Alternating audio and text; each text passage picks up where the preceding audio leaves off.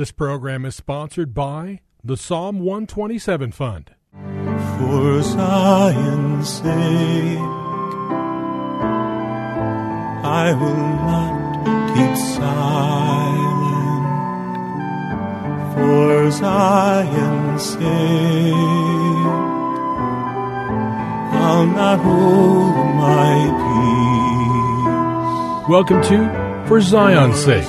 Isaiah 62:1 is taken directly out of the Hebrew Scriptures when the prophet Isaiah declared, "For Zion's sake I will not keep silent, and for Jerusalem's sake I will not keep quiet, until her righteousness goes forth like brightness, and her salvation like a torch that is burning." Your hosts for the program are Shelley and June Volk, Jewish believers burdened to see Jew and Gentile become one. Believers strengthened in their faith, and for their Jewish kinsmen to come to the saving knowledge of Jesus as the Messiah, the Son of God. Bless the Lord and welcome to For Zion's Sake. Thank you for joining us. We're the Volks. My name is Shelley. And my name is June. Hi, everyone. And if you've been with us in recent weeks, you know we are in the midst of the fall feasts, or the appointed times of the Lord. We spoke about the Feast of Trumpets. We spoke about the Day of Atonement. And this week we're speaking about the Feast of Tabernacles, the only appointed time of the Lord, which has not yet been fulfilled. But as we're speaking about it this week, we know that the Feast of Tabernacles enables our people to look back and thank God for the way He has taken care of us, especially through the 40 years in the wilderness. But just as importantly, and maybe even more so, it's a prophetic feast that as yet will be fulfilled when Jesus returns to the earth. And there will be a great ingathering, not of just crops as the feast was celebrated in the past, but a great harvest of souls will rejoice together with the Lord, and all nations, according to the Word of God, will be called to come to Jerusalem once a year to celebrate the Feast of Tabernacles. So we've been talking about the fullness of this. This is the seventh feast occurring in the seventh month, and 7 in Hebrew really speaks of fullness. So, yesterday we spoke about the Pool of Siloam, where the blind man was healed because the priest every day would go to the Pool of Siloam and draw water out of the pool. He would come back to the temple, and one priest would pour the blood into a basin by the offering. The other priest who we're talking about would come with the water from the Pool of Siloam, and the people waved palm branches and sang many songs, and they also sang the Hallel Psalms, which includes Psalm 118.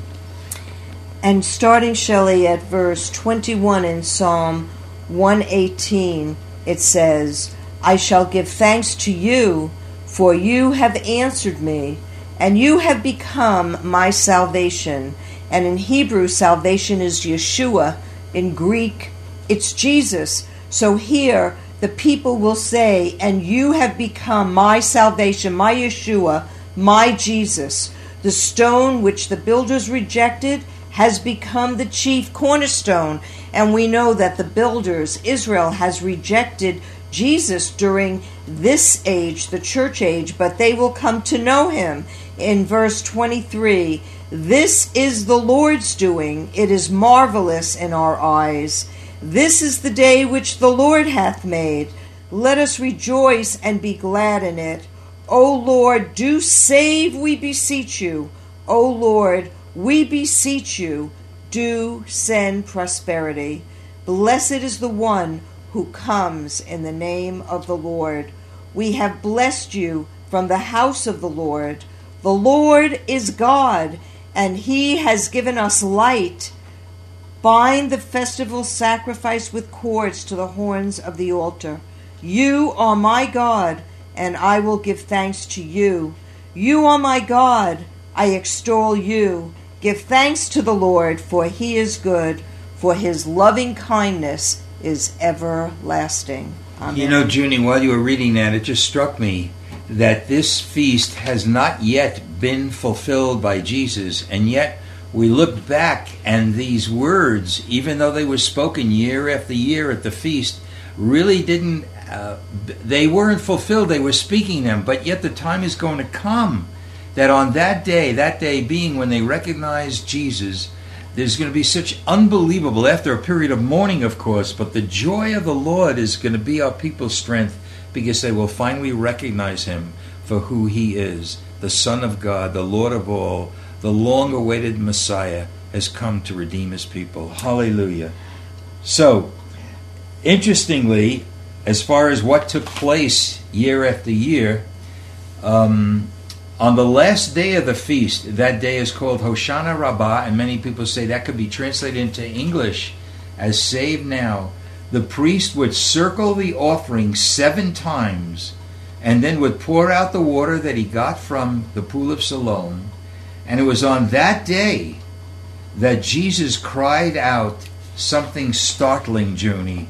And we find that in the Gospel of John, verses 37 and 38. And this is so astounding. And it might have happened perhaps just as the priest, we don't know for sure, was pouring out the water. And here, listen to these words. Now on the last day, the great day of the feast, Jesus stood and cried out, saying, If any man is thirsty, let him come to me and drink. He who believes in me, as the Scripture said, he's referring to the Hebrew Scriptures, from his innermost being shall flow rivers of living water. Junie, this is so startling. We were reading from John chapter 7, verses 37 and 38. Again, we talked over the course of this week the importance of water, the importance of rain that allowed the Jews to celebrate the crop, the prayer that they went into immediately as they had to prepare the new crop. They prayed to God. God could only give the increase by raining on the crop. Well, we're praying for God's rain to come on our people and other people who have a heart for him. But again, throughout the Old Covenant, throughout the Hebrew Scriptures, water was so often used as a picture of the Holy Spirit. And here, while they were looking at the natural water, Jesus had something else in mind. If any man is thirsty, let him come to me and drink. He who believes in me, as the Scripture said, from his innermost being shall flow rivers of living water. Junie, what can you possibly say but thank you, Jesus. Thank you, Lord, for taking and revealing to our people even then who they are. And unfortunately, their eyes were blinded. But the day is going to come when they will take freely of the water of life, because they'll know who Jesus is. And Jesus, it says in verse 39, was speaking of the Spirit, whom those who believed in him were to receive, for the Spirit was not yet given, because Jesus was not yet glorified. And Shelley, look at this, because I know you spoke yesterday about the blind man going to the water of Siloam and being healed by Jesus, and how the blind man first said he was a man, and then he was a prophet, and then he was Lord. He called him Lord, and he worshipped Jesus. Hallelujah. And so we see here that Jesus was talking about the Spirit when he said, if anyone is thirsty, come and drink. And it says, out of his belly will flow rivers of living water. And he was speaking of the Spirit. But we see in verse 40, some of the people, therefore, when they heard these words, were saying, this certainly is a prophet. That's right. And then others were saying, this is the Christ. Still others were saying, surely the Christ is going to come from Galilee. Not going to come from Galilee, is he? And has not the Scripture said that Christ comes from the descendants of David and from Bethlehem, the village where David was? He wasn't yet glorified, Shelley. Right. So there was a division that occurred in the crowd because of him. And we see, Shelley, if the Holy Spirit is not moving in our lives for the unity of the faith, like Jesus cried out and said, Father, make them one as you and I are one, then there'll be divisions among us, because everyone will see a different facet not realizing that they don't oppose one another, but they make up this beautiful diamond, this beautiful stone, living stones, the church, the ecclesia, the called out ones, and for our people Israel, that they would come to know and believe Yeshua is the Messiah. But Junie, if we go on where you were, let's go on to verse 44 in John 7. And some of them wanted to seize him, but no one laid hands on him. The officers therefore came to the chief priests and Pharisees, and they said to them, "Why did you not bring him?" The officers answered, "Never did a man speak the way this man speaks." Wow, is that not incredible? Here were officers, they were aligned with the Pharisees, and they wanted to address him personally. Why didn't you bring him? Because the officers answered, they saw something in Jesus that the Pharisees didn't see. Never a man spoke this way. Wow, what a tribute to men who didn't believe, and yet they recognized something in him. Maybe they didn't go as far as the man born blind. They didn't call him Lord. But again, the Pharisees were shaken up, because in verse 47 it says, the Pharisees therefore answered them, "You have not also been led astray, have you? No one of the rulers or Pharisees has believed in him, has he? But this multitude which does not know the law is accursed."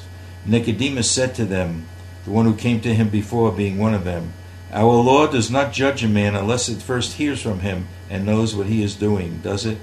They answered and said, "You are not also from Galilee, are you? Search and see that no prophet arises out of Galilee." And everyone went to his home. You know what? All you can do, Junie, as we know Jesus, is just say, "Thank you, Lord."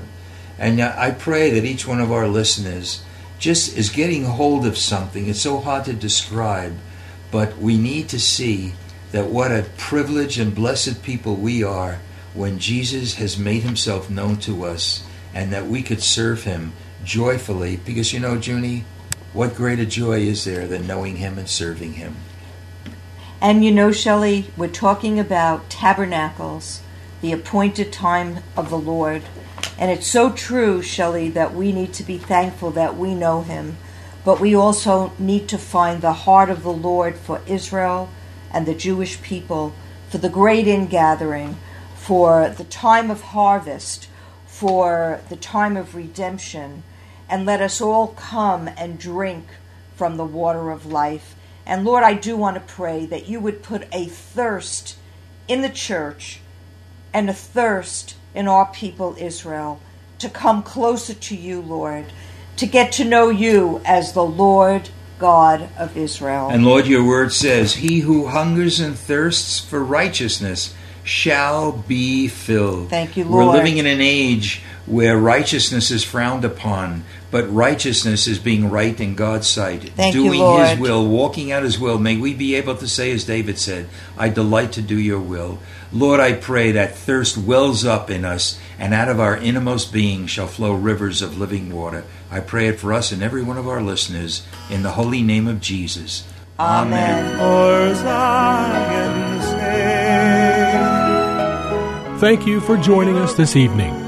If you would like to get in touch with Shelley and June, you can write to them at P.O. Box 1784, Scottsdale, Arizona 85252.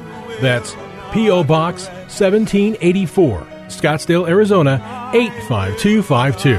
And you can also contact them on their website, ShelleyandJuneVolk.com. That's ShelleyandJuneVolk.com. Until next time, the Lord bless thee and keep thee. The Lord make his face to shine upon thee and be gracious unto thee. The Lord lift up his countenance upon thee and give thee peace. This program was sponsored by the Psalm 127 Fund.